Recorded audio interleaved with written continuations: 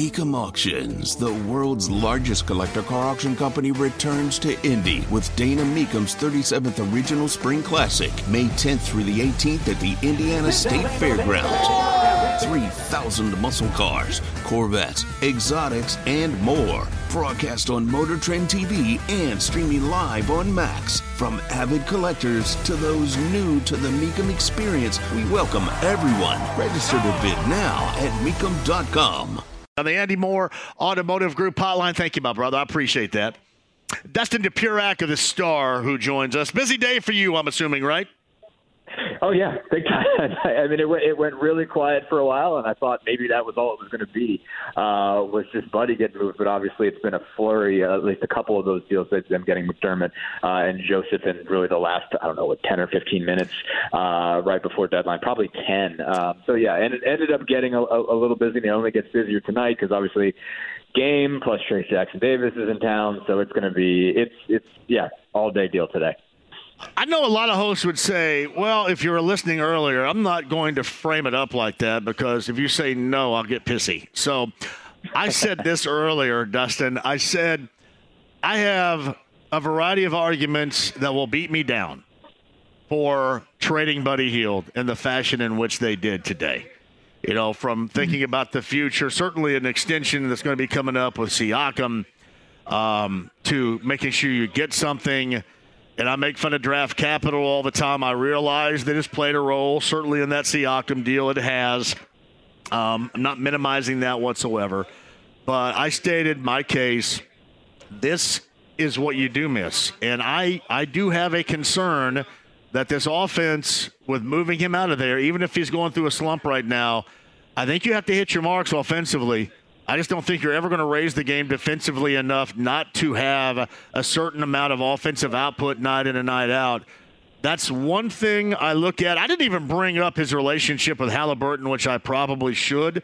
I just think, even going through a slump, Buddy Hield, and even being benched, Buddy Hield was a lot more valuable on the floor in terms of what this team did offensively as somebody you had to tag, you had to keep track of, you had to prepare for.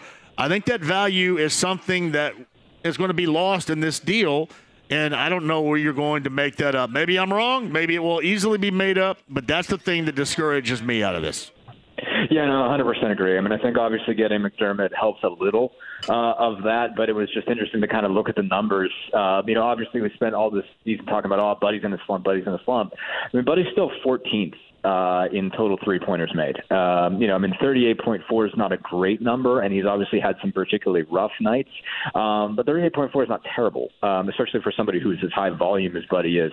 And the gravity is very real. I mean, you can still watch, games in certain circumstances, especially, when he's on the floor with Halliburton, where Halliburton is getting a clean lane because Buddy Hield's the guy's not leaving him. If they're kind of, facing a set defense, they're running, high pick and roll with Turner, and Turner and Halliburton are coming down the lane. Buddy Hield's guys not going in there to clog things up and add another body in there.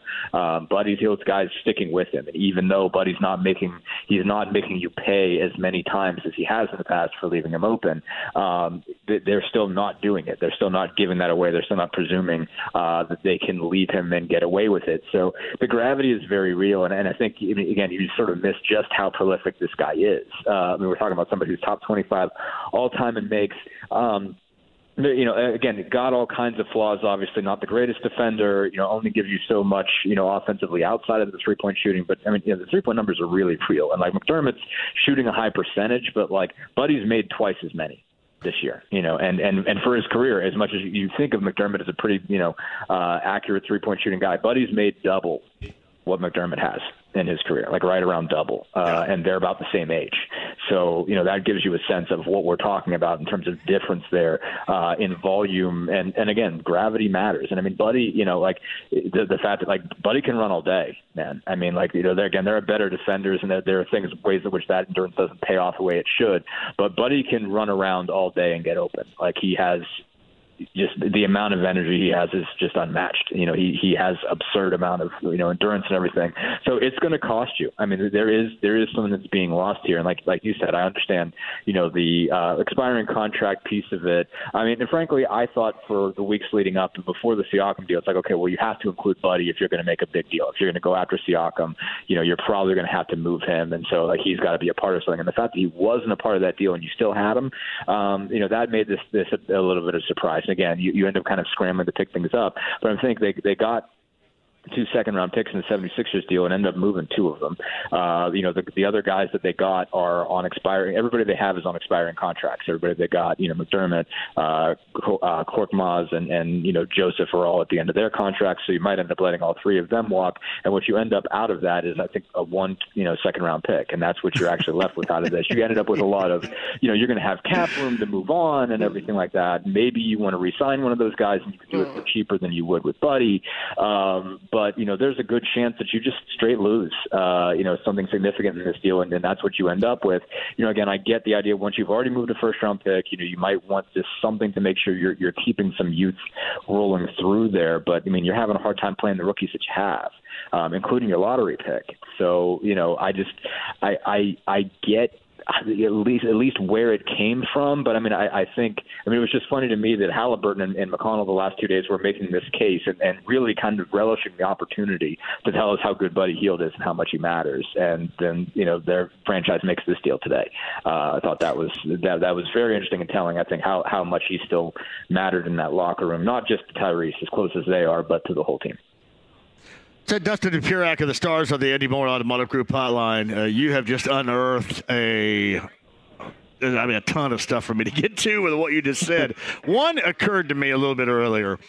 Do you think that there may have been a situation to where they weren't going to move him, and then because of what happened to Embiid and because of the disastrous offensive mess at times Philly has looked like since, that popped up and they went for that? Or do you think that this thing has been in the works the entire time? And as you mentioned, that's why Tyrese Halliburton, that's why T.J. McConnell kind of came to his defense and said he's a valued member of this team both on and off the court. And, paraphrasing here, we need him here. How do you think that situation with Philly went down, and how do you think that happened in the past couple of days especially? I'm sure that Philly was more motivated. I don't think there's any doubt about that. You started to see this pick up, over really the last 3 days. It's sort of breaking through on the guys that are sort of really more connected when it comes to these rumors. You started to see them surface really the last week, since Embiid was hurt. And so you say, okay, there's got to be something and somebody that opens the world up for Tyrese Maxey, because if he has to take all of this on himself, as young of a player as he is, his life gets a whole lot harder than it was. Even just a few days ago. And so that's, I think, significant here. Okay. I just found out we're getting Chad Buchanan today, and it's post game.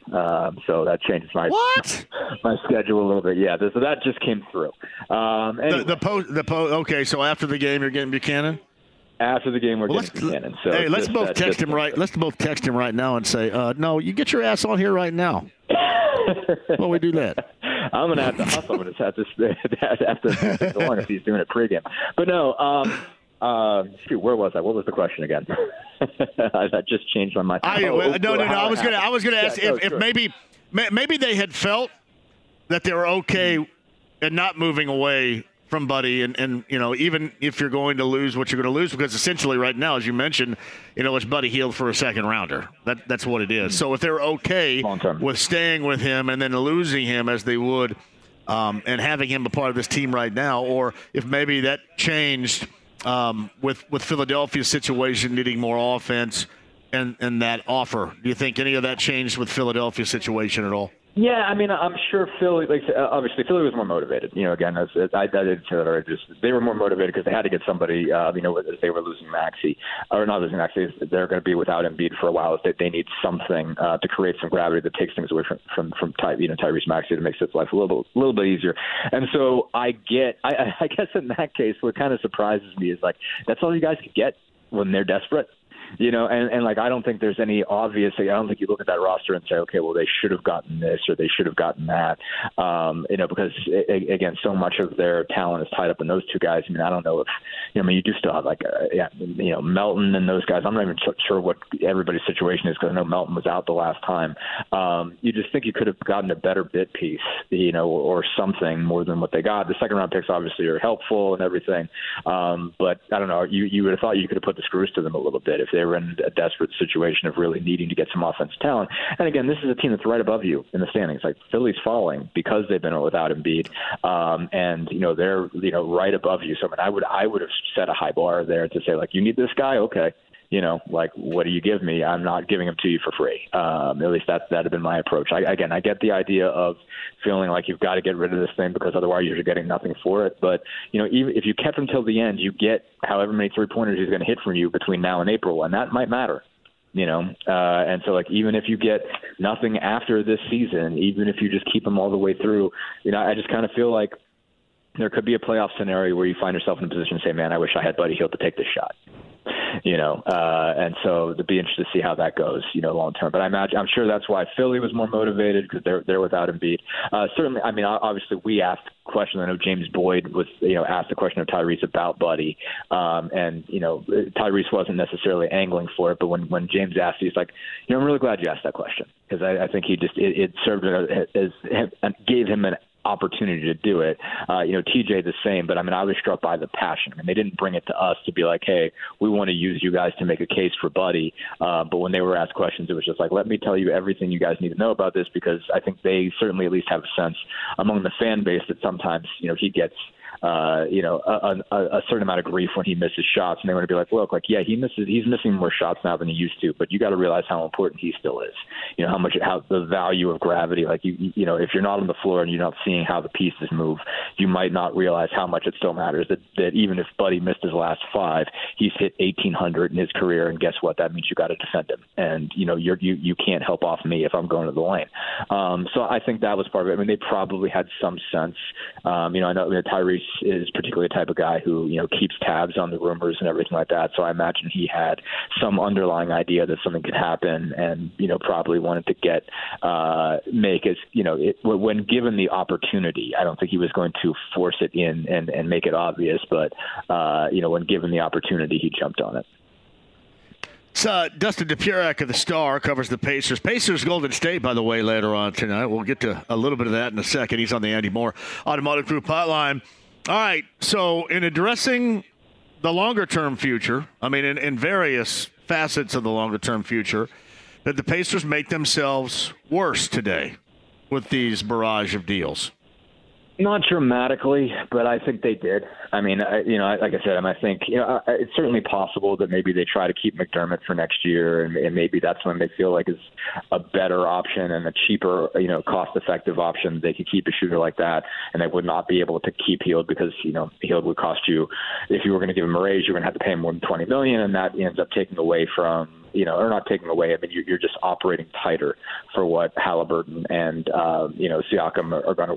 Obviously, Halliburton's going to have his kick in, and then you're obviously going to have if you're going to try to keep Siakam, so you're probably going to have to pay him somewhere in the $37 million range, what he's making right now. So maybe you think, okay, I can take this gets me McDermott back. Maybe I have a chance of re-signing him, where I don't feel like I've got a real chance of re-signing Hield. So maybe you don't end up that much worse. But, again, I think you're just losing a really prolific guy that can still do it.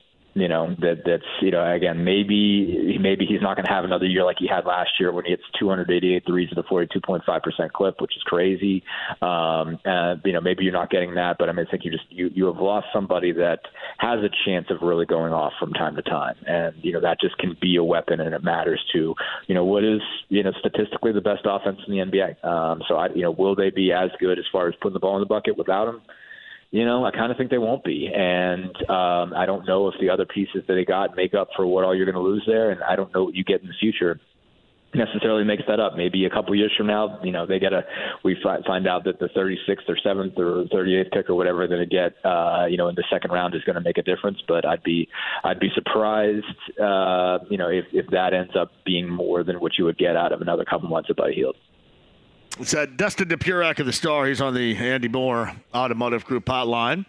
How do you think, you mentioned earlier both Halliburton and McConnell speaking out about Buddy and his importance to this team. How do you think Halliburton, for example, felt about this or feels about this right now?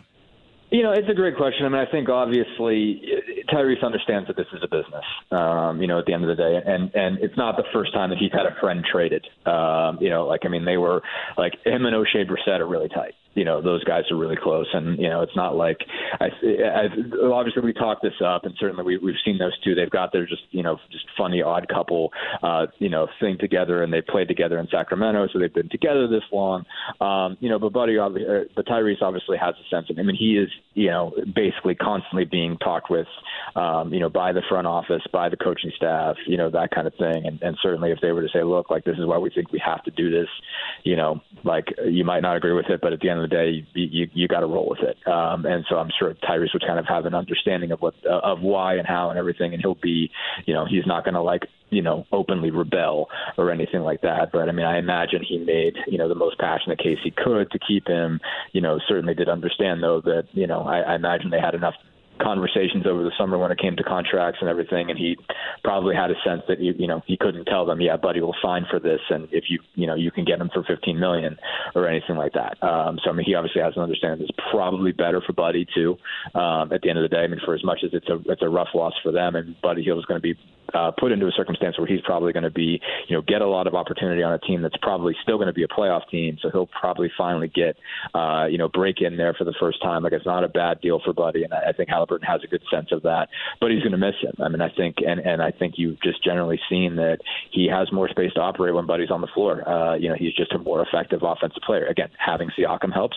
Having a guy out there, Siakam has his own gravity, and that changes things around as well. And so certainly it's probably going to lead long-term to fewer shots for Buddy, but that is, I think it is still a loss. And I think, at the end of the day, is he happy about it? I'm sure he isn't, but is he going to be a professional about it? And has he probably already been a professional about it in talks with the front office? I would presume yes. So Dustin DePurak is with us. Now, a lot of people, and I'm sure you've heard this too, will say, hey, this was a good deal because now it opens up more minutes for Mathurin, or you need to open up more minutes for Walker. Two things I have. I think that the coach will realize when Mathurin needs to be played, and he will get more minutes when that dictates that level of play. And I don't think it matters if Buddy is here or not. And so many people out there think it's so important to see Walker. I don't. I think if he's good enough to be a part of the rotation, hell yeah. But if he isn't, then that's okay too. These are two things. You agree with both of these fan thoughts as far as starting with that playing time that people suggest Buddy was taken away from Mathurin? I just thought that Rick would go with the best guy anyway, so how does that matter? Yeah, no, and not only that, Rick doesn't have a problem playing them together. I think, now it's a very interesting time to talk about, okay, well, who's taking away from who? Because Rick is really since, Carlisle got a hold of, Pascal Siakam, he's done a lot of really experimentation and saying, like, okay, like, I can put together combinations. Like, Siakam just allows you to put together combinations that you couldn't otherwise. Because, he's a 6'8" power forward, but, like, he can bring the ball up. He can be your primary guy. He can function as a point guard. He can be your 3. He can be your 4. He could be your 5. It allows you to kind of move so many other pieces around because he gives you so many things. And it was just like, okay, you can kind of restart and reconsider where everybody fits here. Like Jarris Walker, got some minutes at the 3 because of that. Obviously, he was drafted as a power forward, and that seemed to be the sense where everything was going. But it's like, you can play Walker at the 3 because he can handle too. Like he can play above the break. Bring the ball up. He's got some point guard, background, having played a little bit of it in high school back at IMG. And you're like, okay, well, maybe you can get him on the floor this way, and you can get that guy on the floor that way. And so he's played around with combinations, and I'm sure in some way in the aggregate that there are, because Buddy Hield gets minutes, that means Benedict Mathurin gets fewer minutes. But it's not like you can't play them together. It's not like they can't be on the floor at the same time, and they're entirely too redundant. You can have two wings like that on the floor at the same time. I think and Walker in particular, I mean, I think they certainly do need to give him a chance. They certainly, need to, long-term sort of figure out, okay, like you did use a top 10 pick on this guy, and there's a lot of things they like. I mean, they obviously decided – I mean, it seemed like there was, some reporting out there saying that, like, the Raptors wanted Jarris Walker in the Siakam deal and the Pacers weren't willing to give him up. So there's certainly stuff they like about him. There has to be, on-floor basketball playing time for him. Maybe if it's not this year, next year, like, there's got to be a plan for him to be a part of it. And Rick Carlisle so much has said that. But I don't know that, again, the next couple of months of field, even if you were going to lose him, I don't think that – I mean, you still got to be looking at this team and saying this team's got to win enough to get in the playoffs. This isn't about development matters for this group. It's a non-zero factor, but it's less important than winning, and that's the point he's been trying to make is like you got to earn your way on the floor. So you can't be looking at this and thinking, well, this guy still produces too much for you to get you minutes for your rookie. It's like now if you want to be a playoff team and there are big games you have to win, and there are big shots that you're going to need, then you can't give away the guy that can hit those, on the chance that it gives you a better opportunity for your rookie to grow. Like you have to presume you're trying to get growth out of a playoff experience, with this group. And so I don't, that doesn't move the needle much for me. I do think the underlying message of, you have to move Walker along somehow is important, but that's, I think, why they have, and it's obviously been important that he's been amenable to this, but got him so many G League minutes is just to make sure he's getting basketball time, even if it's not in the Pacers uniform. Dustin DePurek of the Star. I don't know if you want to offer this up, but it just kind of sounds like you agree with me regarding Hield and this trade. Do you? As far as not the biggest fan in the world with it like me? Picture, yeah. Yeah, I mean, big picture, yeah. I mean, I think it just, I know what you're moving in and I know what you're moving out, but at the end of the day, I just kind of think that, I just think he had, I was thinking going in, you better get something here because there's real value. If you're going to move him and you feel like, okay, that you're not going to be able to re-sign him, even if you make the decision, there's got to be something you can point to and say, this is how you're better. This is how you're a better team. And I just don't think there's enough there. I think, the moves they made at the end of the day, made them not as much worse as they were in the initial moments after they made the deal, or the hours after they made the deal. So, again, I think they're better – once they made the first deal, they're better having Doug McDermott – better off going to get Doug McDermott than if they had not. I mean, I think that gets them closer to being on a level today. So that is important, so I guess I'll give credit for that. And they're certainly better at the end of the day for having got Pascal Siakam. I mean, the overall balance of the trade deadline is they're a better team than they were before they made that deal still. But just focusing on today, I don't think they're better off without Buddy Hield. Hey, Dustin, when you get a moment, look this up, and maybe I'm just completely wrong, but it always felt to me like Doug McDermott struggled shooting in the field house. It always seemed like that to me. Maybe I'm wrong. Look that up. And then and send me an X or something, a message about that, and let me know. Because it always kind of felt – anybody else out there feel the same as I? It just always felt like that he struggled shooting in the field house. I could be completely wrong by that, but that's how I remember it. So there should be some home there should be some home stats from the 3 years he was in it with the Pacers, so I'll check those out. All right. And we're expecting Steph Curry tonight, right? As far as I know, I haven't heard anything to the contrary. And Trace Jackson-Davis didn't get much last night. He's been pretty far out of the rotation, so I don't know what we expect because there's going to be like half of Johnson County is going to be locked in there coming up tonight. So I imagine it will. Yeah, no, I presume so.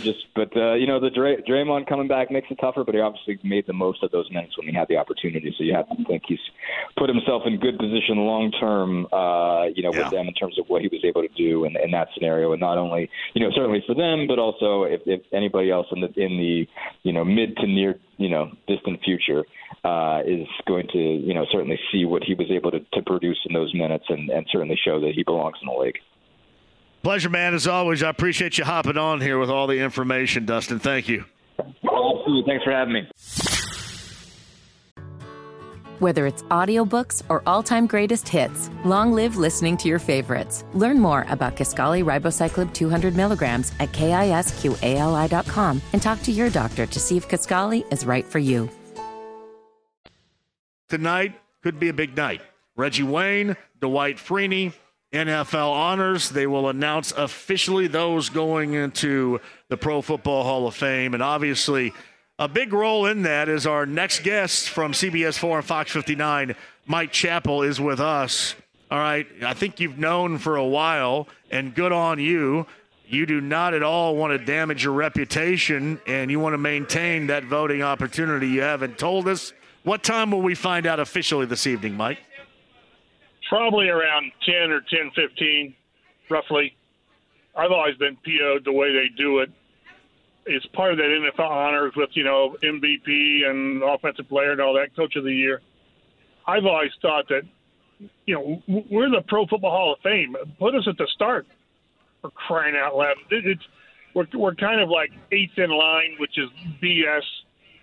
It's way above my pay grade, but I thought they should lead off the darn show with the Hall of Fame because this is a forever thing, and I realize I'm not unbiased on that. But, yeah, it'll be about 10:15. So Mike Chappell of CBS 4 and Fox 59's on the Andy Moore Automotive Group hotline. Is there anything you could add or share at all without giving up what is going to be the final answer, at least for this year? First of all, I'll do my best not to lie to you, okay?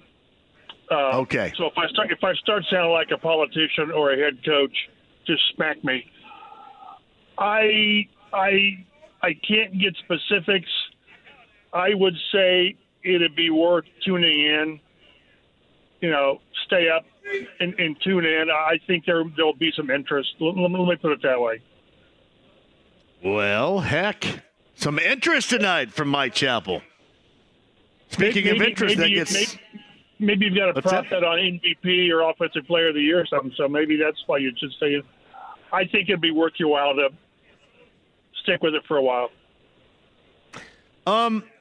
Your argument has been for both. Maybe beyond what people really understand. Obviously, we live through it.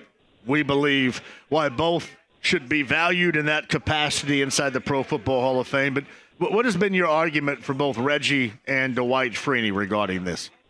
Well, with Reggie, it's been 5 years. He's been a finalist all 5 years of eligibility.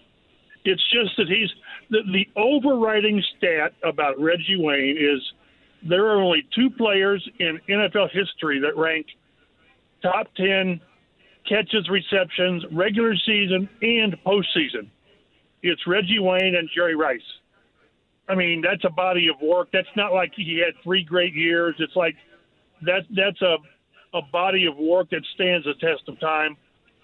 And we meaning the selectors put so much emphasis on playoffs. That's why Terrell Davis, by and large, is in the Hall of Fame. He had a very short career because of injuries, but boy, in the playoffs, he was really, really good and was the main reason that Denver has 2 Super Bowls. But it's supposed to be judged on length of career, productivity, availability, and Reggie checks all the boxes. Won 1 Super Bowl, went to 2.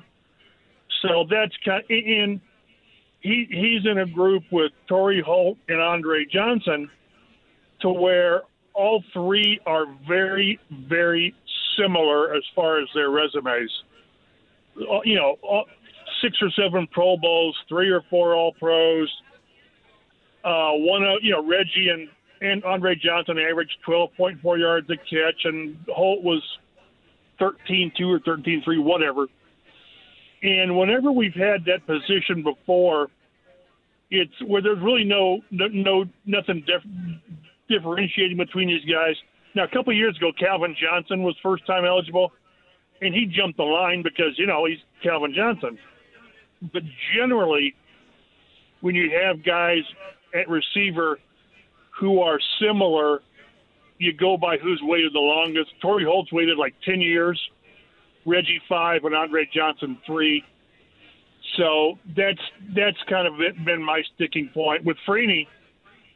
I'm telling you, and I'm not name dropping, but to be in the room of the hall, there's 50 of us selectors, and to hear people talk about Dwight Freeney, his reputation nationally is better than it is in Indy, and it's pretty darn big in Indy.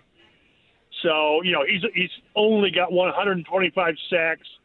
That's like 18th on the list. But his profile nationally is much stronger. So, both will eventually get in. I truly believe that. With Reggie, he's getting tired of hearing, well, if not this year, next year, if not next year, the next year. Edgerrin James went through this. It took Edgerrin 6 years to get in. So I am confident beyond any confidence that Reggie and Freeney both will get in. The question is when. And then next year, Adam Vinatieri's eligible. First-year guy. And to me, he's a guy, he's a no-doubt first ballot Hall of Famer. So it's just hard to tell a guy to wait. I think John Lynch, the great safety and GM of the Niners, he waited 7 or 8 years. So, and once you get in, you're in, and you're in. But boy, to make a guy wait year after year after year, it's painful. It's frustrating for the player and his family. So all I can say is, from knowing how the process works, and yes, it's a flawed system. They're all flawed systems because they just are. I am 99.9% confident that Reggie and Freeney will both get in. The question is when. Mike Chappell of CBS 4 and Fox 59, and mentioned earlier, should be of interest tonight with NFL honors, certainly, as we approach the Super Bowl. And, of course, for Colts fans, that interest coming up later on tonight. Mike's with us via the Andy Moore Automotive Group hotline. I did want to ask you this away from the Hall of Fame possibilities that linger with Colts fans later on this evening. What are your thoughts on the most recent assistant coaching hires of Shane Steichen and company with the Colts? I like him. I didn't understand getting rid of Nate Ollie, the defensive line coach. I don't know what was behind that. I mean, that defensive line, we probably talked about it. That defensive line, every one of those players, every one had the best year of their career. So I don't know if Gus and Steichen and Ballard, I don't know what went on. But Charlie Partridge, the new defensive line coach from Pitt, holy smokes, he's got a great, again, resume and profile. So I'm on board with that. It's kind of funny how every year that you watch Twitter or X, whatever it is now, and all these changes are made on all these stats, and everybody's 110% in favor. This is a great hire, great staff, blah, blah, blah. And then 2 years later, teams change their staffs. So, but I think there's every reason to be optimistic. I thought in most cases we saw improvement by a lot of the positions with the Colts this year. Receivers probably got better, I think. And again, didn't have a lot of depth to work with outside of Pittman and Pierce and Josh Downs. The offensive line got – you talked about position coaches. What about Tony Sperano with the offensive line? I mean, they were 180 degrees better from last year. So coaches, yes, coaches matter. Players matter, yes. Coaches matter as well. So I'm optimistic, but I can go back how many times we've had new coaches and everybody's really high that this is a guy that's on detail and fundamental and blah, blah, blah. And then they replace him 2 years later. So, but initially I like the moves. So Mike Chappell of CBS 4 and Fox 59 with us. Obviously, Super Bowl Sunday, and then after that we'll mark our lead up to what is going to be obviously March, and we'll talk about a lot of things, a lot of possibilities, and We'll find out come March. We will waste our breath with about 95% of what we discuss. Is there anything out there right now involving, a possible free agent or a target that you think we could talk about right now and it will stand the test of time and be worthy of discussion coming up in March? Probably not, because if you look at the list of pending free agents, the top 15% probably won't even reach 20%, won't even reach the market. Players will be re-signed. Players will be tagged. The Colts have got, probably 8 or 9 really significant free agents, Pittman and Kenny Moore and Grover and on, Gardner Minshew. And, maybe they re-sign 6 of those guys, 5 of those guys. So it's just until teams do their own business, you don't know who's going to get after it. It's really shapes up as a strong year for free agent receivers. Pittman, T. Higgins, and on. But most of Mike Evans, those guys probably won't be on the market. I just don't. I see very little chance of Michael Pittman getting to the market, whether it's a franchise tag or a long-term deal. Hopefully, a long-term deal. So it's just hard to say they really need to go after T. Higgins and let Pittman walk, or Mike Evans and all this. But because that guy probably won't be available. So no, I'm sure there's those mid-tier guys that are going to be there, and I haven't gone that deep because how often do the Colts go out there and get those guys? Maybe 2 guys a year. So I don't get too involved. And also leading up to that, in late February, early March, we got the Combine here. So it'll be, in about a month or so, 6 weeks, Indy's going to be the center of the NFL universe again, which is always kind of cool. No, I've talked about this. I mean, hell, you remember you were around here at the time. The last time the All-Star Weekend was here in 1985, and I mean, hell, Mike, that's when there was nowhere to go downtown. I mean, everybody had to be stuffed into Charlie and Barney's or McDonald's inside the Hyatt. There was no place to go, and that's been a long damn time right there. Next weekend is going to be awesome. I think it's cool, and I'd love to see that Indy get another Super Bowl. I don't think it's ever going to happen. I just don't. But the way that the city pulled it off, forget the weather. They just got dumb lucky with the weather that week. Yeah. But for anybody who thought that the Indy couldn't pull that off, hasn't been paying attention. With Final Fours, with regionals, what was it way back in the day? The Pan Am Games were here. Yep. There was something with Canada. I can't remember what the name of it was. This city does big really, really well. We've got the movers and shakers and the people who run the city, at high levels, and the sports corp. These guys know what they're doing, and I think it's going to be cool. I remember, it's funny, didn't Purdue last make the Final Four in 80? Is that right? I think. Yes, 1980. It was Market Square Arena. Purdue, Iowa, Louisville, and UCLA, was it not, in Final Four that year? We were watching the first game. I can't remember how it was, the first semifinal game, and then they're getting ready for the second one, and the second one's UCLA. And all of a sudden, everything stopped from the crowd because the UCLA dance group, the girls were coming out with their blue and white and their pom-poms. What a show. But yeah, I'd love to see them. We're going to get the final. I don't know what the rotation is in Final Four, but we'll have that in regionals. Super Bowl, it'd be great again. But I just think the way that Indy does big things, the swimming and diving and the gymnastics, and I just think it's top drawer. And like you said, the difference in downtown then and now it's light years. And yeah, that's why for all the people who complain, and rightly so, about the public funding of pro sports, I understand that, and they're right. How do you value how downtown has grown because of the Colts and the NFL and the Pacers still being here and flourishing? You can't put a price on what that means to your city in financial and quality of life. You just can't. No, you're right, son. Mike Chappell with us. Before I let you go, we saw earlier this week, or I should say we heard for the first time, in a long time, about a month, from Jim Irsay via social media and X.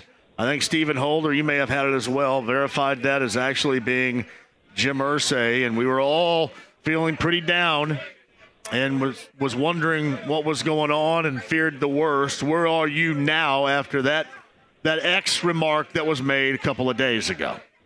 Well, you had to feel better because we may have touched on it last week. When you don't hear any news for a long time, my mind sort of defaults to bad news is coming just because I just the way I'm wired. But I'm from what I got from that, obviously he said he's on the mend.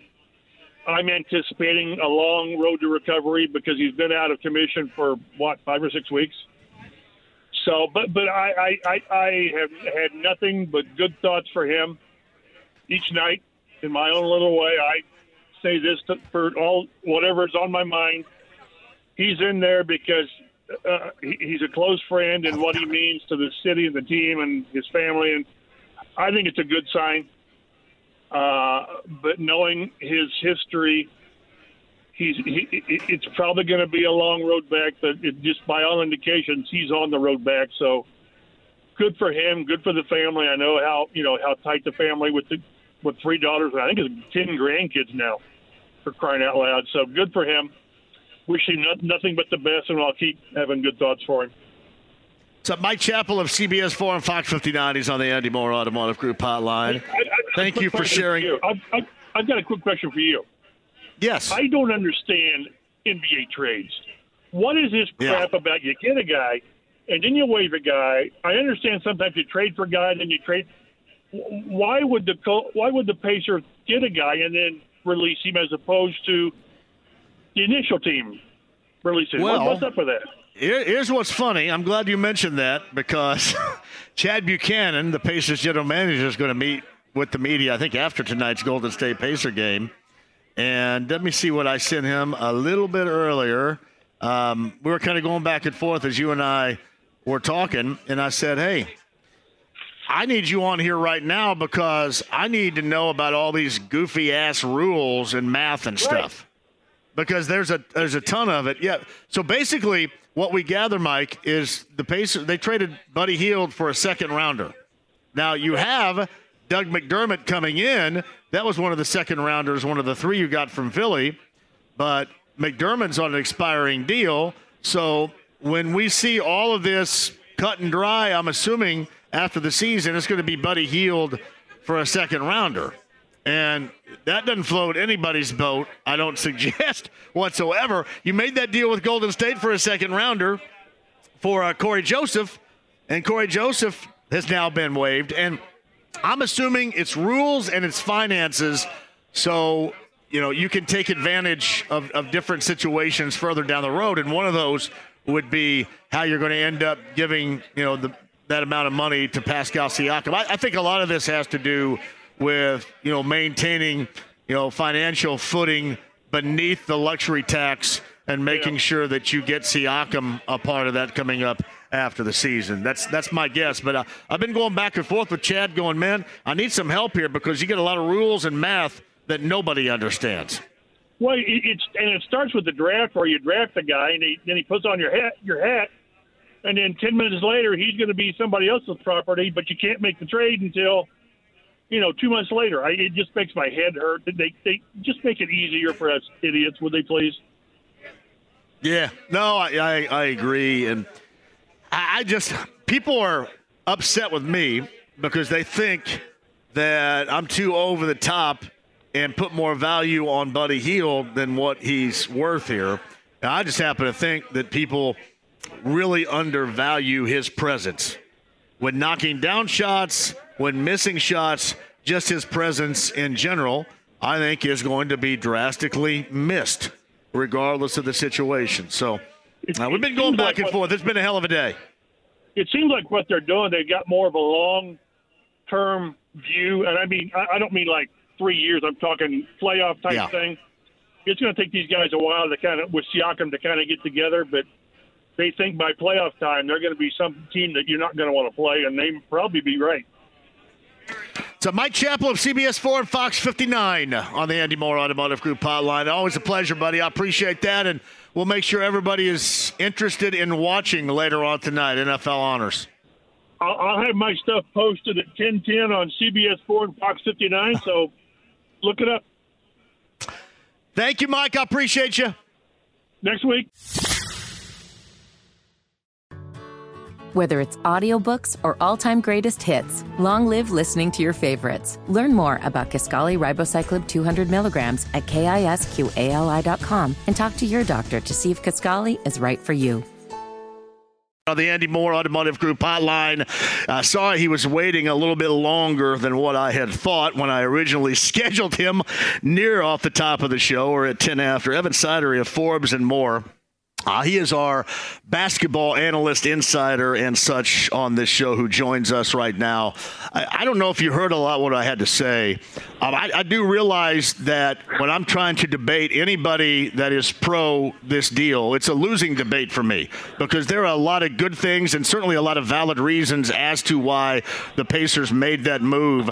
I just hope this doesn't lead to a decrease in offense or a decrease in offense for others, because when he is out there and he has thought about defensively, they pay attention to him defensively, it's not the same.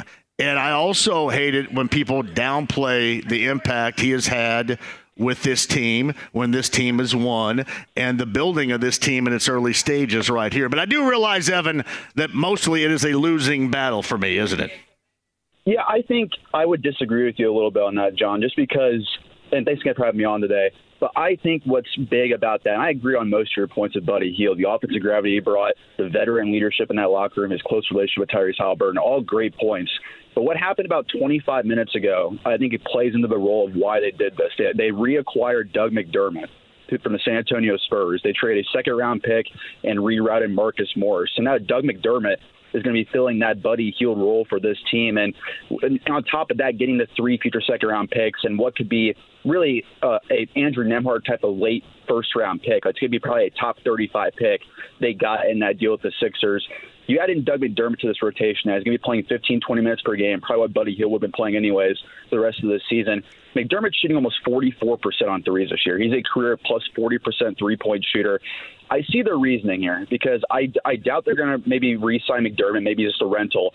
But Buddy Hield, you weren't going to be able to keep him past this season. He was probably going to get $20+ million on the open market this summer. And if the luxury tax concerns there, I get the Pacers' standpoint there. So I would have said maybe it's disrupting the chemistry a little bit with Buddy Hield off the roster. Maybe that's kind of a move. It's a risky move there. But as of 20 or so minutes ago, getting Doug McDermott from the Spurs really kind of fills that whole void that Buddy Hield is leaving. And on top of that, you get a couple future second-round picks and maybe even really an early second-round or pseudo-late first-round pick in this deal. So I kind of really honestly like the moves they made today when you add the Doug McDermott trade on top of that. Evan Sidery joins us. How many minutes do you say you expect McDermott to get in this lineup? I do. I think he'll be like the 9th, 10th guy in this rotation. I think he'll play about 15, 20 minutes per game. I think he's going to fit really well in that second unit, too. With what I'm projecting right now, whether it be Andrew Nembhard or TJ McConnell at point guard, maybe you have Mathurin off the bench still if Nembhard's starting next to Haliburton. But a potential second unit of TJ McConnell, Benedict Mathurin, Obi Toppin, Jalen Smith. Then you throw in Doug McDermott as your wing there in that second unit. That's a really solid 10-man rotation there, in my opinion. And you also have Isaiah Jackson in the fold there as your 11th guy. So when those guys get in foul trouble there, I think that's a really solid rotation. You added assets on top of that. And McDermott's not going to be playing much, maybe 15, 20 minutes, maybe in a postseason series. He might get played off the court because he's not going to be a defensive player at all. But he's a guy that's going to fill that Buddy Hield type of role. So I expect him at least in the next few months to play about 15, 20 minutes a game. Yeah, I just I thought that Buddy would get more than that. And I also I kind of rationalized, Buddy going to the bench as certainly they want to get better defensively. And you can tell when Nembhard, Evan, is playing now, he's more focused on the defensive end than he has been. I mean, really, he shot it well the other night against Houston, and he hasn't prior to, but it's almost been like the scoring in his offensive end was secondary into what they have told him they want him to be defensively. And I think that's, A, the reason why he was vaulted into the starting lineup, but B, I think we have seen the evolution once again of TJ McConnell and the importance that they see in him getting more clock, more minutes as that backup point guard and wanted to see even more of that. I think that played as significant of a role as anything else did in all that is going on right now with that lineup change. And also, I think, too, just going back to the Buddy Hield trade a little bit here, John, I think they were really excited about what they've seen from Ben Shepherd over the last month or so. With his defense, his energy, his three-point shot's not falling now, but he was a 40% three-point shooter at Belmont. So he could be another guy you can throw in there.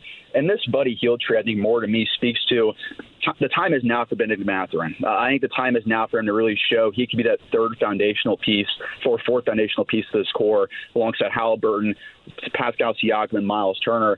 If Benedict Mathurin plays well this year and potentially next year, if they go about that, I actually do think this is more of a bet on Benedict Mathurin at this point, because I think Buddy Hield, he would have been gone this summer anyways, but now this opens up more minutes for guys like Ben Shepherd, Benedict Mathurin as well. So I think, honestly, the Buddy Hield void, I think it's going to hurt a little bit in the short term. But once you integrate these young guys, get them more minutes in the lineup, maybe Doug McDermott gets thrown into that mix as well. I really like how they shake things up a little bit. All right, it's Evan Sider with us, too. And we also should mention the Warriors, who are in town tonight against the Pacers, trading Corey Joseph back to the Pacers, another guy that's been here before. And that deal, reportedly from Shams, is worthy of a second-round selection. So Corey Joseph back, as well as Doug McDermott. And Buddy Hield off to Philadelphia. So now we're, 20 minutes or so past the NBA trade deadline. I don't know if anything else is going to trickle in informationally. What do you view about what the Pacers have done here in the past 3 or so hours? I'm a big fan of it. The Corey Joseph move, just to give some notes on that real quick, he'll be the third, fourth point guard. He probably won't be in the rotation. The Pacers are actually over the roster limit now after this Corey Joseph trade, which makes me really believe after Marcus Morris got traded and rerouted in that Doug McDermott trade, Furkan Korkmaz, who they got in that trade as well with Buddy Hield, I think he's going to be the odd man out here. I think he'll probably be bought out, and he'll be off this roster in the next couple of days, which will keep Corey Joseph on this roster instead. But when you add in Corey Joseph, Doug McDermott, two former Pacers, two guys who can shoot the three if necessary, you add in as well into the mix there. I do like what they did. I think the draft picks is going to be interesting. Now the Pacers have, I believe, 4 second-round picks in 2029, which is a lot. I know it's 6 years, 5 years down the road, but these assets, Kevin Pritchard always talks about, John, optionality. And I feel like a move like this really opens things up for them in the summer where they have an extra pseudo late first-round pick, early second-round pick. You have all these future second-round picks in the next 4 or 5 years on top of their first-round picks they still own outside of the Pascal Siakam trade that they traded away. I think the Pacers now, they let a guy who they're going to leave anyways in the summer. They got 3 second-round picks in exchange for him. They replaced him in the short term in Doug McDermott, who's an even better three-point shooter than Buddy Hield's been so far this year. I think it's a slight downgrade as far as the rotation goes, as far as replacing Hield with McDermott. But I think overall what they've done, the asset movement they've done as well, I give the Pacers a solid B+ in this deadline. So Evan Sidery joins us, Forbes Sports and more. Used to be with Basketball News, does his own thing as well. He's on the Andy Moore Automotive Group hotline. Whiskey Business on the South Side, NBA Jam, and Michelob Ultra, the side where you can play, and the winner gets the shoes right here. I'll explain coming up in just a second. How much of an impact did this deal have on the Pacers now, however many weeks, 3 weeks, close to a month, at least gaining on that, past the deal for Pascal Siakam, where and you probably knew anyway, right, what he was going to be, and you know what you're going to have to pay him, and you're maybe setting the stage for that, or maybe even more so setting the stage to try to compete for somebody like Jalen Smith. This move impactful with those two personalities in mind? Yeah, I think Buddy Hield, trading him today and getting those assets back, it was just an indication they weren't going to re-sign him. And just with the way their roster crunch is going to be salary-wise this summer, John, you're going to give Siakam a 4 or 5 year full-scale max contract. It's going to be over $40 million a year. That's going to be a lot of money there. You add in Jalen Smith. If they want to keep him around, he's probably going to cost around $10, $11 million a year, because that's what backup centers that are really good are going for nowadays in free agency. If he declines that player option, he's going to cost around that money. So now if you trade away Buddy Hield, you now have the flexibility to re-sign Siakam to his full-scale max contract. You also have the flexibility now to re-sign Jalen Smith to a respectable offer around $8 to $10 million a year. And even then, you still avoid the luxury tax, which I think is a huge deal. As everyone knows, the Pacers have never paid the luxury before. I imagine it's not going to be happening anytime soon anyways. So to avoid the luxury tax, you bring back assets for Buddy Hield, and now you have more flexibility for getting a guy back like Jalen Smith, which is a good example there. Maybe now you can keep Jalen Smith instead of Buddy Hield. And Jalen Smith this year has really proven he might be the long-term starting five of the future. Evan Sidery, who was with us, you look at Buddy Hield. Do you think Buddy Hield's going to be longer term in Philly, or is this a stopgap while Embiid's out, just looking for anything right now to try to survive offensively? I think for them, it's more of the short term, but it's also once Embiid is back in the postseason, it sounds like Embiid should be back in March or April. And having a guy with the gravity of Buddy Hield you were talking about earlier, John, that's going to be a huge, huge help for a guy like Joel Embiid, where Hield's going to be getting massively wide open shots now, even more so than we've saw throughout his Pacers tenure. Once Embiid's back in that lineup, he's going to play once to Tyrese Maxey in that backcourt too. Maybe Buddy Hield get play off the court a little bit in the postseason due to his defense, but if you throw in a 40% three-point shooter next to a guy like Joel Embiid, he's going to be getting spoon-fed easy looks from three pretty immediately once Embiid's back in the lineup. In the short term, though, with no Joel Embiid, I think it might be a difficult adjustment period for them with Buddy Hield, but I do think it's all about betting on Joel Embiid and his health because this Sixers team continues to disappoint in the postseason. You just have to add as much shooters as you can around Embiid, so I see the risk they took there. Do we know how far off the Pacers were with Buddy Hield and his representation on, contract extension that they had talked about, and obviously didn't seem like they came near any common ground with that? Yeah, I've heard the same on that, John, and I was way back in the preseason around September or so. I think Buddy Hield and his camp wanted around $20 million annually on an extension. The Pacers were not wanting to do anything close to that, more in the $10 to $15 million a year range, probably in the $15 million a year range there. And that kind of dialogue was stalling out. That's why we saw the report in September saying the Pacers were open to trading Buddy Hield due to those failed extension talks. I think with the way free agency is shaping up, John, Buddy Hield's probably going to be one of the top free agents available, which is going to make him a lot of money this summer, even with the down year he's had so far. And I think the Pacers kind of realized we're not going to be able to afford Buddy Hield. He's going to get $20 million a year from someone, but I think it's not going to be Indiana. So I think for that, I think they were just too far apart in contract extension talks, really for this to ever be resolved. I think they kind of knew from the very beginning back in September, October, that Buddy Hield probably was going to be gone by the deadline.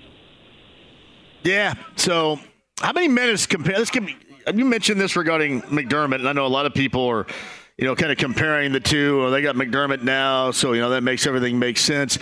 How many minutes?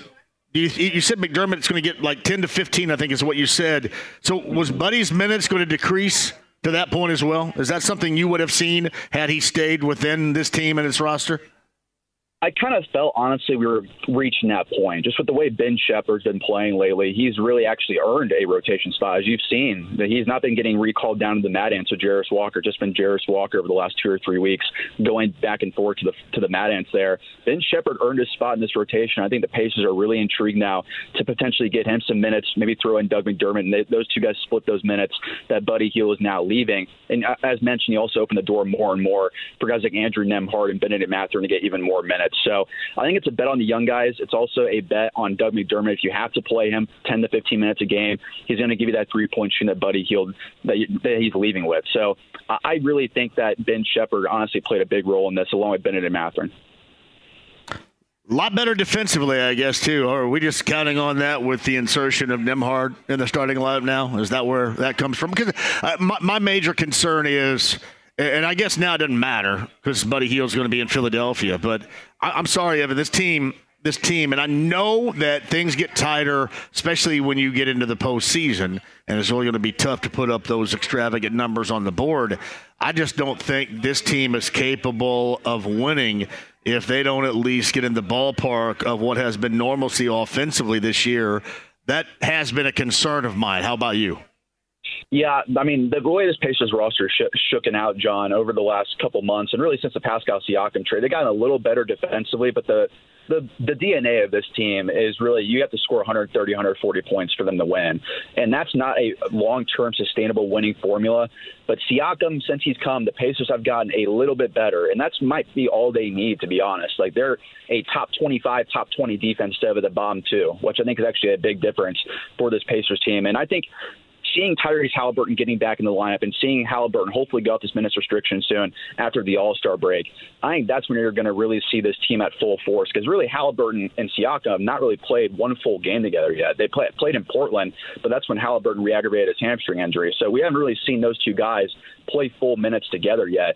And I think that's the most exciting part here, is seeing how those two are going to function the next couple of months, how these young guys are going to develop now, how you can integrate a guy like Doug McDermott into this rotation. I think what the Pacers did today is pretty solid. And I think, honestly, with the defense, it's going to always be a concern with this team with the way they built this roster. Tyrese Halliburton's not ever going to probably be a plus defender. But if you can surround him with guys like Siakam, Aaron Nesmith, Andrew Nembhard, that goes a long way, and Miles Turner at the rim as well. That's going to go a very long way to at least hiding Halliburton on defense and allowing them to focus fully on offense there. So they've gotten better defensively, John. I think offensively they're going to have to keep doing what they're doing, but I think they're going to be a very scrappy, very tough team in the postseason. I don't think a lot of teams in the East want to play this team. So Evan Sidery, again, the deals today, the first that started the avalanche, if you will, was Buddy Hield going to Philly. That was Korkmaz and Morris, 3 second-rounders coming back here.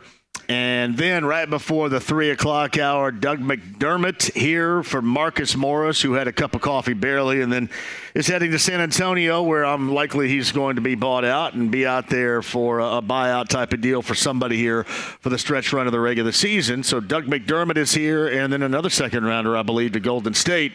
So Corey Joseph can just transfer locker rooms, I guess, when he gets to Gainbridge Fieldhouse. Again, 2 former Pacers in the fold. Am I up to date on everything right here? I want to make sure I am. Up to date? Yeah, it's been a big wheeling and dealing day, John. You see Buddy Hield out the door. You add in McDermott. You add in Corey Joseph for a reunion in Indiana. But, yeah, very active day for the Pacers. Very active day in the NBA for sure. Is there anything that I missed regarding situational impact further down the road? Because, a lot of this – I call it nerdery, and I call it nerdery because I'm not good at math, but a lot of the math and, a lot of the rules and such, anything I missed as far as what the Pacers were trying to do with all this on this day to position themselves better, not just for today, but for further down the road? Anything at all that I whiffed on? No, I think we covered all the bases there, honestly. You get Buddy Hield, a guy you're not going to re-sign anyways due to the cap constrictions. You get 3 second-round picks for him, and you add in now the flexibility of re-signing Siakam to a max contract and potentially bringing back Jalen Smith and or Obi Toppin, and you're not going to be hitting the luxury tax now. And he would have done that if you would have re-signed Buddy Hield to what he wanted, plus brought back Toppin, plus brought back Jalen Smith. So now you have more flexibility where you can bring back Siakam plus 1 or 2 of those guys off the bench, and now you avoid the luxury tax, which the Simon family's never paid, and I doubt they will ever. Are you surprised Toppin's still here? A little bit, because I think that I would have been very curious to see Jarris Walker in the second half of the season, but the way this team's playing, they're in win-now mode. I totally get it. Obi Toppin, he's been inconsistent, but I think he fits well off that bench, and especially next to a guy like Jalen Smith. He's played well next to him, too, so maybe Obi Toppin can split those minutes up with McDermott, Isaiah Jackson, Jalen Smith, all those guys fighting for minutes there. But Obi Toppin, I'll be very curious to see what happens to him in the summer, because he'll be a restricted free agent. The Pacers can bring him back on his qualifying offer. They can match any offer they want to as well. Maybe with Toppin's inconsistent play, might be able to bring him back on a cheaper deal than many expect. All right, I did want to mention this, and I'm going to sound kind of like a jackass, Evan. I don't mean to sound like this whatsoever. People are shaking their head going, yeah, sure, but I don't. But I always draw this conclusion, and you brought up Jarris Walker, and, you really want to see him. Why? Why is it necessary right now? Yeah, that's a good question. I think it's more so just because, me personally, I was a big fan of Jarris Walker in the pre-draft process. He reminded me an awful lot. I liked him too, yes. It reminds me of a Draymond Green type of player. He was built up in the pre-draft process, one of the more NBA-ready prospects. So when the Pacers drafted him, I immediately thought he might be their starting power forward. And that's what I was thinking going into training camp. I think he's developing a little slower than they expected. I think they're experimenting more and more with him on the offensive end in the G League, doing what he's doing at the Mad Ants. So I get what they're doing. They're taking an extremely slow process with Jarris Walker. I think it's more so just the excitement of a guy like Jarris Walker, because with the way this Pacers team is now and constructed moving forward, Pascal Siakam, Jarris Walker's probably going to be the highest draft pick they're going to have for a very long time. So you need to hit on Jarris Walker. You need to make sure he's going to be part of your core moving forward here. Obviously, they kept him out of the Pascal Siakam trade, so they like him in his long-term future there. I guess now with Toppin staying around too, John, this is going to be a full retro year for Jarris Walker in his rookie year. I just thought about this, and there's a reason why that Rick Carlisle doesn't put him in, and I like him too. And I thought there was a reason. People always saying, well, you trade Buddy because you've got to get Mathurin more minutes. Well, he could have more minutes, earn more minutes. I mean, I don't think Rick wasn't hustling Buddy out there all the time, but we got to make sure we make Buddy Hield happy right here, right? So is it not about earning it? And it does come down to the coach doing that. So, and listen, I want to see Mathurin play. I love watching Benedict Mathurin play. But I also respect the judgment of Rick Carlisle when a dude or somebody else may not be ready and not trying to force him into a situation where, I'm sorry, people around here want to stinking win right now. And we can get all excited about the future, and you should be. But this is also it'd be really great if he'd win right now because we're all really used to losing around here moment. And I think sometimes situations like that, Evan, get lost on it. For sure. And I think now with how loaded this rotation is, I mean, they can play 10, 11, maybe even a 12th guy in this rotation still after today. Like, they still have a lot of depth on this roster, one of the best benches in the NBA. I think you have the luxury of letting Jarris Walker come along slowly this year, for example, and maybe next year, if Obi Toppin doesn't stay, that's when you put Jarris Walker into the rotation as your backup big and go from there. But I do think guys like Mathurin, we've already seen it last year with Rick Carlisle. He was intentionally very slow at Benedict Mathurin early on, and that was by design. That's to get him developed, to get his foundations in place for what is important on the NBA level. And when you think about it more and more, it's probably exactly what they're doing with Jarris Walker, too. I just think Jarris Walker's a little bit more raw than Benedict Mathurin was, especially on the offensive end.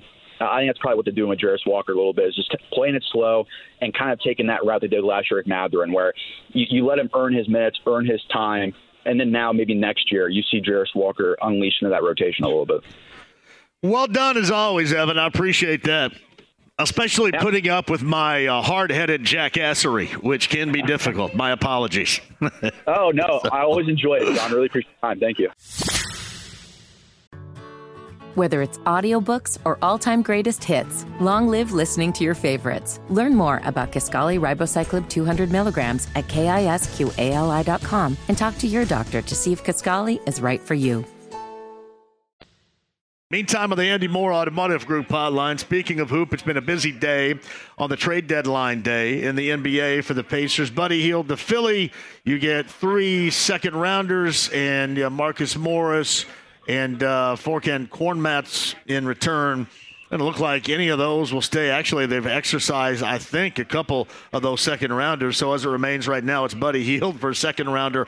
Doug McDermott coming from San Antonio back to the Pacers. That was a second-rounder and Marcus Morris. And then Corey Joseph back to the Pacers, 2 from Golden State, whom the Pacers play later on tonight. He, since that point in time, after being traded for a second-rounder, has been reportedly released. And to sort it all out from setting the pace, he is Alex Golden. It's been, just kind of a hair-on-fire type of day for the Pacers, Pacer fans, and those covering it. But as at the end, you're going to get like Doug McDermott in a second rounder. That's looked like that's all the return of the day, right? Is what we're looking at?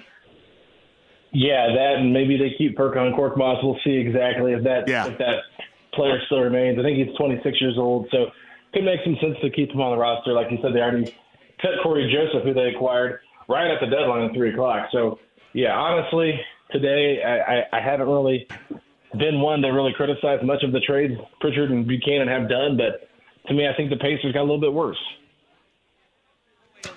I thought so too. Were you a fan of it, of this day? I think it made sense, right? Like, obviously they weren't going to come to an agreement with Buddy Hield for a contract extension, so good chance that he does walk away in June or July. But at this point, why not just let him walk then instead of getting a decent a couple second-round picks. Like, yeah, you don't lose them for nothing technically. That pick that could, I think it's Toronto and like a couple other teams are attached to it, but likely the second-round pick this year from Toronto, like probably around like 35 to 40. That's the pick you get back for Buddy Hield. It's like, what are you really doing with that pick? So to me, it's like, is it really worth messing up the chemistry that this team has and how good Buddy Hield fits in? I don't think so. So I think they took a step back, but I don't think it's going to impact them incredibly a lot. But I still think that it was a deal that kind of ended up putting them back a spot. There has to be something further that we're looking at. I mean, is there something that's going to be dealing with Siakam? Is it something that they may want to do further down the road? How many steps ahead do you think they might be right now, considering the measures that were taken by this team before the trade deadline today? Yeah, I really don't know, John. I think it's too hard to tell. I mean, Siakam's numbers are going to be pretty high. Halliburton's extension kicks in. They're going to be a team that's over the salary cap, so they're going to have to operate as a team that's trying to do that. And obviously, Buddy Hield, the contract he wanted, I heard, was pretty big. So, I mean, it makes sense why they didn't want to give him that number. But at the same time, I'm kind of puzzled by why not just write it out. Like, does Doug McDermott make you better than Buddy Hield? No. I mean, we saw what McDermott could do here, but Buddy Hield fit in so well with this team. And Halliburton talked about it after the game on Tuesday night. Caitlin Cooper did a great job pointing out all the things he does, even when he's not shooting the basketball well. So, yeah, I was a little bit surprised. I don't really know exactly what they're going to do. They could bring McDermott back on a cheaper contract that could be tradable, so that's one pro maybe. But at this point, I don't know. I feel like just let it play out. There's a good playoff run. Maybe Buddy decides, okay, I want to be back here with this team, and instead of kicking the can down the road. Obviously, the front office guys know exactly what those numbers were, so I'm not going to sit and act like I know more than them. But at the same time, I just wonder, was this the right move at the right time? You could probably tell if you're listening earlier today, I was disappointed. And, of course, people, have been kind of ripping me with my disappointment and really downplaying the impact, the effect that Buddy Hield had on this team. And just looking at, well, he's been in a slump, which, as you know, I think is absolute BS because it's worth more. And I've explained what I view his worth at far beyond just his making or missing on the floor. You look at this. Do you look at this as something that you're disappointed in? I mean, yes and no. Like, I knew that it was something that could happen. We talked about it ad nauseum on our podcast. Just, what kind of deal could you get back for Buddy Hield? And everything that we threw out there, we were trying to maybe hope we'd get more than what they got back for the Pacers. Because to me, Marcus Morris and Furkan Korkmaz and 3 second-round picks, that doesn't scream a lot of value. So kind of shows you how other teams valued Buddy Hield in terms of his expiring contract. But, that the second-round picks, they are nice assets to have moving forward. So it's not a bad thing. Obviously, I think they traded, the Clippers' second-round pick that's conveys in 2029. That's how far down the road it is. They used that to get McDermott. So I just feel like overall, John, the Pacers, the only good thing that they did today was they made it a little bit easier rotation-wise to make sure that Ben Mather and Andrew Nembhard get more of an uptick in minutes. Because we know Rick Carlisle really relied on Buddy quite a bit and played him a lot of minutes, even using him as a starter for a majority of the season. So I just feel like maybe the front office was like, hey, we want to see our young guys kind of flourish a little bit more. Maybe this gives them an opportunity to get Ben Shepherd in there more, and it does kind of simplify things come playoff time. But I just it's hard to take away a guy that was 15th in the league in three-pointers made this season, even only shooting 38%, but that's still a really good number. Just last year, I think he shot around 42%, so it's a dip. But, you're right. He is in a slump. He's not a great defender, but he does more than just shoot the basketball. He creates so much space for the offense to be effective. So, it depends. We'll have to see what happens here with how they play without him. But I just feel like at this point, with how well they played this season, I wasn't a super fan of what they did, but I understood it from a business side. I just didn't love it. Silas Golden setting the pace, talking about the deals today, the flurry of deals, if you will, prior to the trade deadline of the NBA for the Pacers. He's on the Andy Moore Automotive Group hotline. And don't forget, you get the Pacers and the Warriors tonight. 6:30, your coverage begins right here after an Anything Goes that should be spirited coming up here in the 6 o'clock hour. I saw Rick Carlisle was quoted 15 minutes ago saying this. we're not just building a team for this year. We have a longer range vision. That's Rick Carlisle. Problem I have with that, okay, fine. I think everybody understands it, and that's where I'll put this. We all understand that. Why is it so wrong, considering the look of what you got in return, to also playing at your best right now? Because let's face it, even in a slump, I'd be hard-pressed to believe that this team got better by virtue of this deal or these deals today. So why can't you have both around here? Why can't that be both for Pacer fans? I'm curious. Yeah, I don't really know. Like, the moves they made today didn't scream that they're doing this for the future of anything, unless, like I mentioned, they're wanting to get younger guys playing time to see what they can do in a playoff series. And that, to me, does make some sense. And that second-round pick that they could get next year, potentially from Toronto, around 35-40, like I mentioned, like, that maybe does give them a little bit more of like a, hey, we wanted to get a player that's younger on a two-way deal or a contract that's really cheap to have in case, there's somebody they're targeting in that range. You just never know what, like, players are looking at. But at that point, I still don't understand why they just didn't hold on to Buddy if they were going to make the moves they did today, because it felt like it was kind of like, you gave away the best player in all the deals that were done today. And the best asset you got back is a early second-round pick. McDermott, a veteran, he's not going to really be a part of this team's future moving forward, in my opinion. Like, if you're trying to look at the future, it's not like you're investing a whole lot in a 32-year-old McDermott. So I feel like the best experience is to get into the playoffs, let these guys kind of see what they have.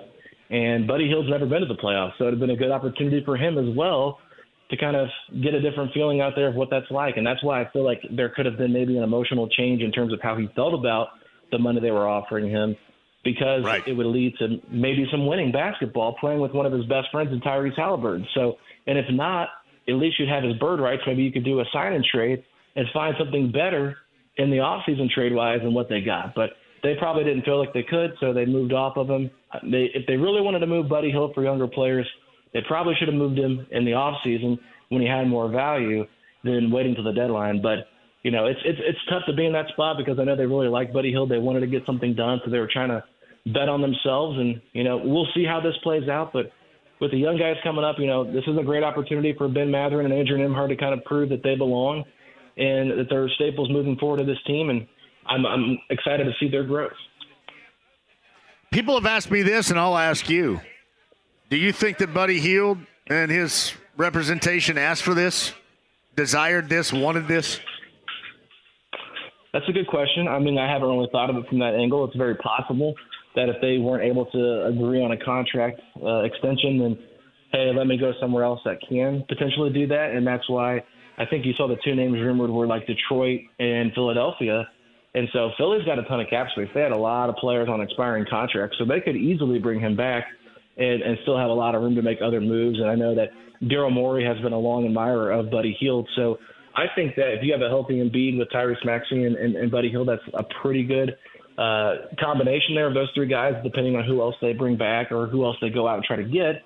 So it does make some sense. I'm just glad that the Pacers were able to find Buddy Hield a home that's of a team that's going to make the playoffs, just so he can eventually get to that point and just experience what playoff basketball is like. Because that's like one of the most funny jokes running around is like, who's the player that's got the most active games played in the regular season and not a playoff game? Is Buddy Hield. So I just feel like he deserves it. He's been a good pro here. He was a good Pacer, didn't really cause any issues, and the locker room loved him. I feel like that's another aspect of it that we're not looking at, though, is just the positivity he brought with that locker room. I think those guys are really going to miss him. So Alex Golden is setting the pace. He's on the Andy Moore Automotive Group hotline. I haven't seen it. Has Carlisle mentioned, did they get with Halliburton about this and get any kind of okay? Yeah, I mean, I'm sure Tyrese knew about it. I think that's part of the reason why maybe Tyrese kind of stood up. Okay. Well, here it is. Hey, hold on a second, Alex. I'll let you finish. I saw this from James Boyd. Rick Carlisle says he hasn't spoken to Halliburton directly about Buddy Hield being traded, but he's aware of how much Hield meant to Halliburton. Does that sound super strange to you as it does to me? It sounds a little interesting that Carlisle hasn't talked to him, but we know that Tyrese was also heavily involved in the Pacers' pursuit of Pascal Siakam, and they had talked before. So I don't think that Tyrese is at all stunned by this possibility. that Buddy Hield could be moved, I'm sure that they kind of let him know, like, hey, we're listening to offers, that kind of thing. I mean, but at the end of the day, like, Tyrese Halliburton is the player. The front office guys have to do what's best for the team, and it's going to be hard emotionally-wise, player-wise. So I'm sure Tyrese doesn't love this move, but I'm sure he understands it. But I don't think it's going to negatively impact how he plays the game or what he thinks of Indiana. But it does, it does make you wonder a little bit, just because they were like best friends. They've been on each other's team since Tyrese got drafted. So it'll be a different dynamic, and it's just another adjustment for Tyrese Halliburton. But I think he'll be okay. I don't think the front office would have made this trade if they knew it was going to really upset and ruffle the feathers of Halliburton. You downgrade at all your expectation for what's remaining on this season with this deal? No, I don't think so. And I think when we talked, a couple of days ago, I said that if they do trade Buddy Hield, I don't think it's going to negatively impact their win-loss record, that kind of thing, because he is a role player at the end of the day. And there might be a night McDermott gets hot, and so you kind of feel like, okay, he's kind of replacing what Buddy did in this moment here. But, it's just great opportunity, like I mentioned earlier, just for growth for Ben Mathurin. Like, now he doesn't have to worry about another guy getting minutes over him. So he's strictly, clearly the best player off the bench. And you're hoping for that year 3 step that a lot of guys take next year. And this hopefully can give him a little bit of time, get rejuvenated after the All-Star break, and then hit the ground running the last 25-plus games of the season, and then just really get ready for the postseason. Like, what can Ben Mathurin do when he's really relied upon? And I feel like, that's the positive here. I think that the guys are good enough. Like, that starting 5 is pretty solid with Nembhard, with Nesmith, Halliburton, Siakam, Turner. Like, they've got a good group still, so you're just losing one role player.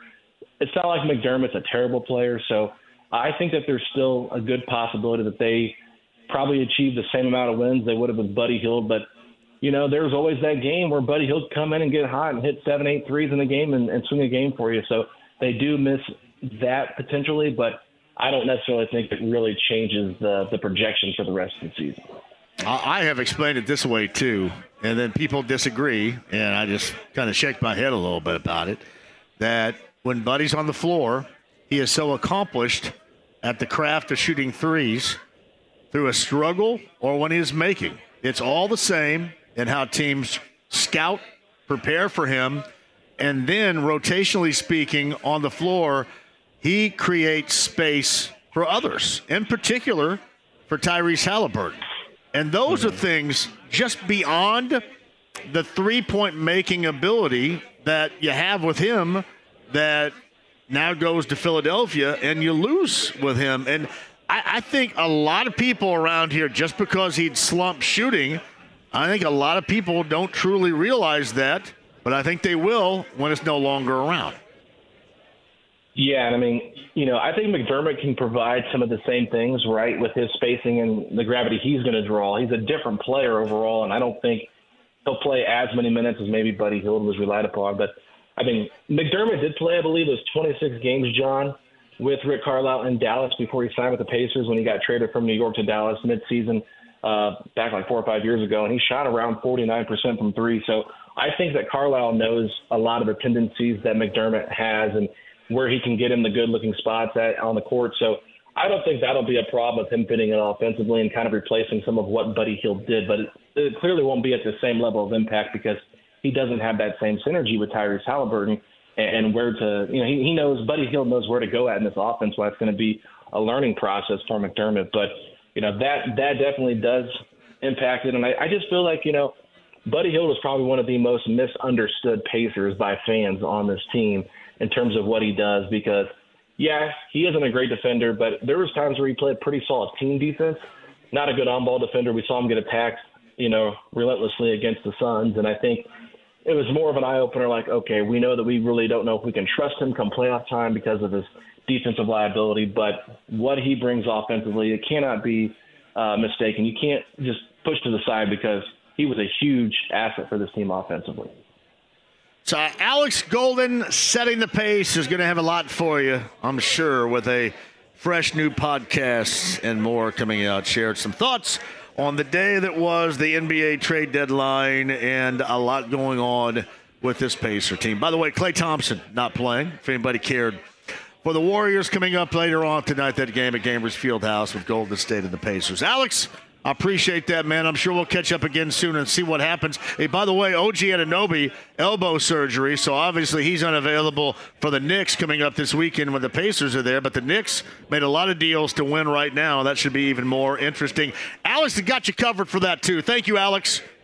Yeah, thanks again, John. While we were talking, Korkmaz got waived, too. So, so we're going to have another open roster spot. I guess be on the lookout for a buyout candidate if they're maybe wanting to add somebody else. I don't know what's going to happen, but, yeah, I thought the Knicks clearly won the trade deadline today and really getting OG Anunoby, Bogdanovich, just some really good moves by the Knicks, and I think they might have the deepest 12-man roster now in the entire NBA. There it is. Thank you, Alex, for that update. No Korkmaz. Yes, sir. He was only a fleeting dream around here. Thanks, brother. Yeah, no problem, man. Thanks, JMV. Whether it's audiobooks or all-time greatest hits, long live listening to your favorites. Learn more about Kisqali Ribociclib 200 milligrams at KISQALI.com and talk to your doctor to see if Kisqali is right for you. Our next guest is going to be a member of the Arizona Diamondbacks. He is a friend of the show, and this is a little bit away from baseball for Tucker Barnhart right now. What do you think about Buddy Hield in that trade? Are you excited? Oh, well, I wasn't expecting that, so I appreciate it. I think they made the deal. I mean, they made the deal that they had to make. I think. I mean, a guy that was on an expiring deal that you really don't know what the future holds. I mean, I like that they got Doug McDermott back in terms of the three-point shooting and everything that you lost in Buddy. I think you gained it back in Doug.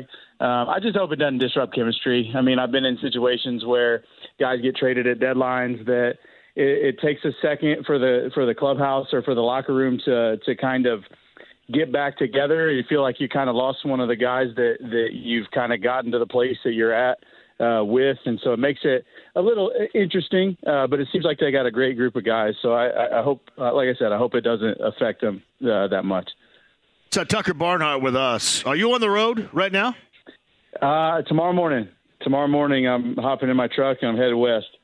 Oklahoma City tomorrow night, and then Albuquerque on Saturday night, and might catch Great White and Slaughter. They play at some casino down there, so I might have to check that out for something to do. Up all night, sleep all day. Wow, you're like you're like my Thelma. 6-year-old friends. You're like Thelma and Louise without one another. You're like Thelma or Louise. I don't know which one you would be. That's like you right here. I don't know. I don't know who I would be, but it sounds like I am. So I'm going to enjoy the drive. It's as I've gotten older, I like to drive out there. It's long, but it's fun. Do you sing? At the top of my lungs. I love it. At the top of my lungs.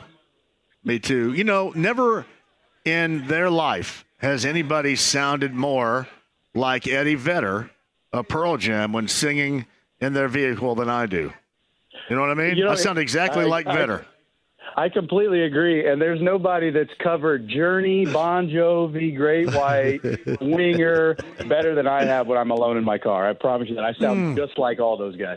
Just so clean. You hit all the right notes. I mean, it's just comfortable right there. It just all kind of happens in that ride. Tucker Barnhart of the Diamondbacks joined us. How'd this whole Diamondback thing break down for you, or how'd that happen? It just was it happened pretty fast. Coming off the year that I had last year, in terms of everything that went on, I wouldn't say the market was bare, but it was just kind of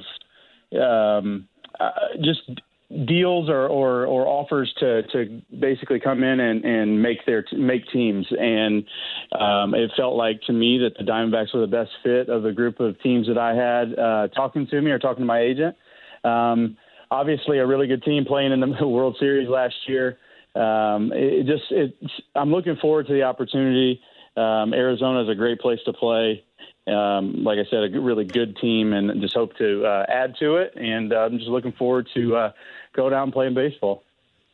So Tucker Barnhart is with us. Have they told you anything? What are the expectations? Are you going in just wanting to be you, hanging with you a little bit? No doubt. Yeah, they want me to be me. They want me to come in and catch and take care of pitching staff, help help those guys grow. But at the end of the day, I have to make the team, and I'm looking forward to that. I don't have a technical roster spot as it stands yet, but I will, and everything that they've told me. I talked to Torey Lovolo for probably an hour and a half on a Zoom call one day when all this was transpiring, and loved everything that he was about and that he talked about. And he was very complimentary of me and the way that I play and what he thought I could bring to their team. So it's a good situation. I'm really looking forward to getting back and playing with Eugenio Suarez. We played together in Cincinnati for a long time.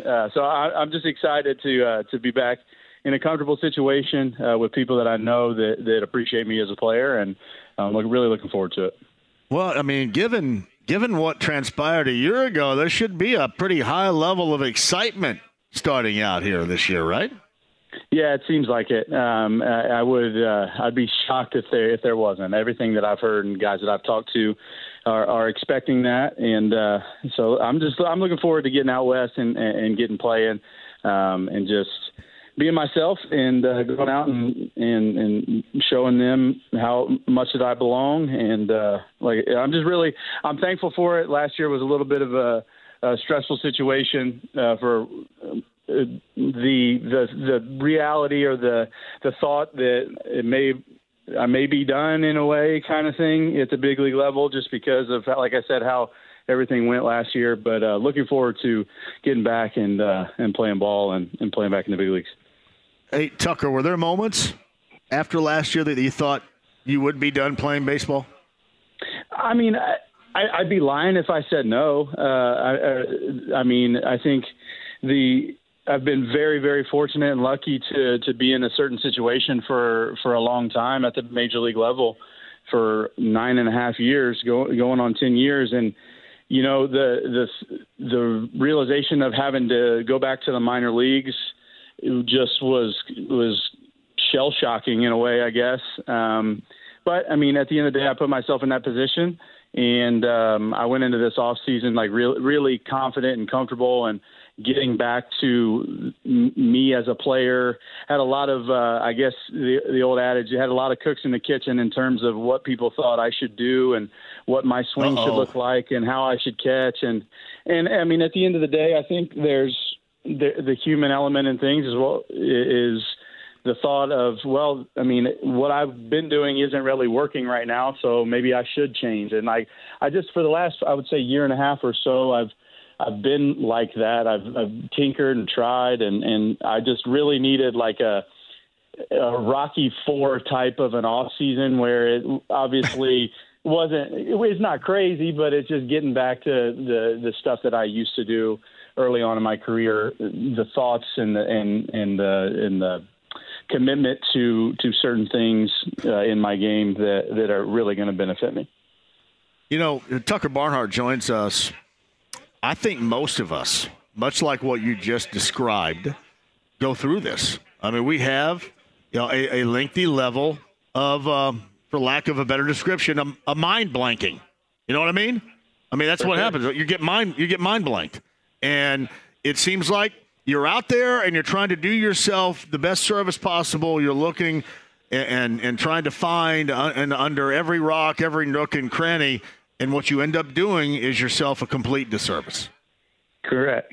It's counterproductive in a way. And like I said, I mean, you feel like you're spinning your tires, so it would be stupid not to tinker and try different things. And at the end of the day, you kind of lose what you've done well for however long of time that you've been having success. And that's, for me, it was instead of just going back to the keys and things and principles that I've done for basically my whole life. Like, I think, not to get too far into the weeds, but like I've swung a bat a certain way for basically my whole life. And I changed to go and try and fix something, and makes it just complicates things over and over again, and just gets into the weeds. And like I said, though, I'm excited to put all that behind me and get back into a new opportunity and go play well.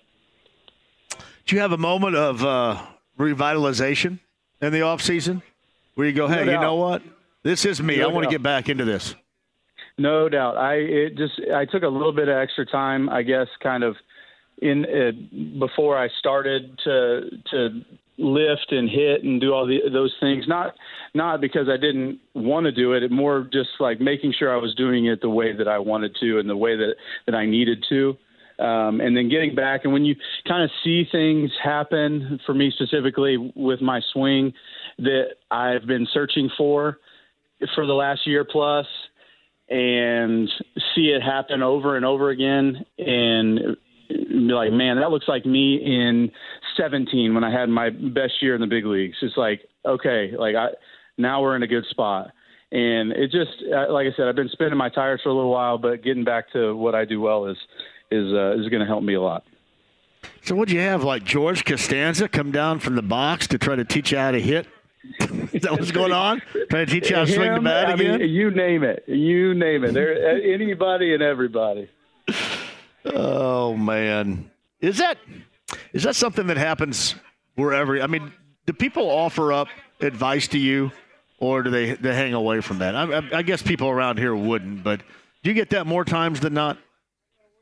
I would say in the baseball setting, like at the stadium or at the complex, things are talked about a lot. And I mean, if you're not steadfast in your thinking, or you're not confident in what you're doing, it can get off the rails. And I'm not the only guy that I've seen that it's happened to. I've seen it happen a ton.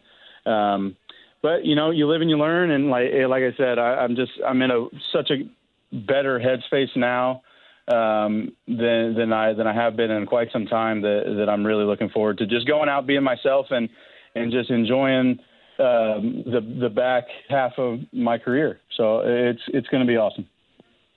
So you're going to hang out with Suarez, huh? Is he pretty cool to hang out with? Yeah, he's the best. I'm looking forward to seeing him. It's been a little while. I saw him playing against him, obviously, last couple of years, but to be his teammate again is going to be cool. We've texted a bunch, and I'm looking forward to it. So Tucker Barnhart with us. Here's what you need to do: skip Slaughter and Great White in Albuquerque, get to Phoenix, and go to that Waste Management Open thing. You get completely crap hammered there. I did that Sunday last year, and then followed it up by walking back to my condo and watching the Super Bowl. And I think my liver still hates me from doing that. So I'm glad that I'm missing out on that. Man, oh man. Well, I've missed you a great deal. And I know that you kind of detached yourself from social platforms, and I don't blame you one bit. I think we all kind of need to cleanse ourselves at some point in time. I don't think there's any doubt about that. But you know that you still have a lot of friends and a lot of fans here that will always support you no matter what. And I know everybody where I am here at the Fan will always back you up, and we always love hearing from you. So, man, stay in touch. Go out there and be you as best as you can. Enjoy that blank, and then stay in touch with us and hang out. I appreciate it. It's been too long. Looking forward to seeing you soon, and I'm gonna go kick some ass, and then we'll come back in the fall. Hopefully, I got a ring, and then we'll get some beers, and I'll hopefully make some football picks this fall. Then, not to mention, you could bring your old friend back here out there, maybe for a weekend set or something like that in the summertime. Maybe you are midweek always set, welcome. something You like just that. gotta say the word. You just gotta say the word. Yeah. Well, I'll turn my liver loose out there in the Phoenix metropolitan area. Perfect. Thanks, buddy. I appreciate it. Drive safely. Will do. You guys are the best. I'll talk to you soon. Mecum Auctions, the world's largest collector car auction company, returns to Indy with Dana Mecum's 37th Original Spring Classic, May 10th through the 18th at the Indiana State Fairgrounds. 3,000 muscle cars, Corvettes, exotics, and more. Broadcast on Motor Trend TV and streaming live on Max. From avid collectors to those new to the Mecum experience, we welcome everyone. Register to bid now at Mecum.com.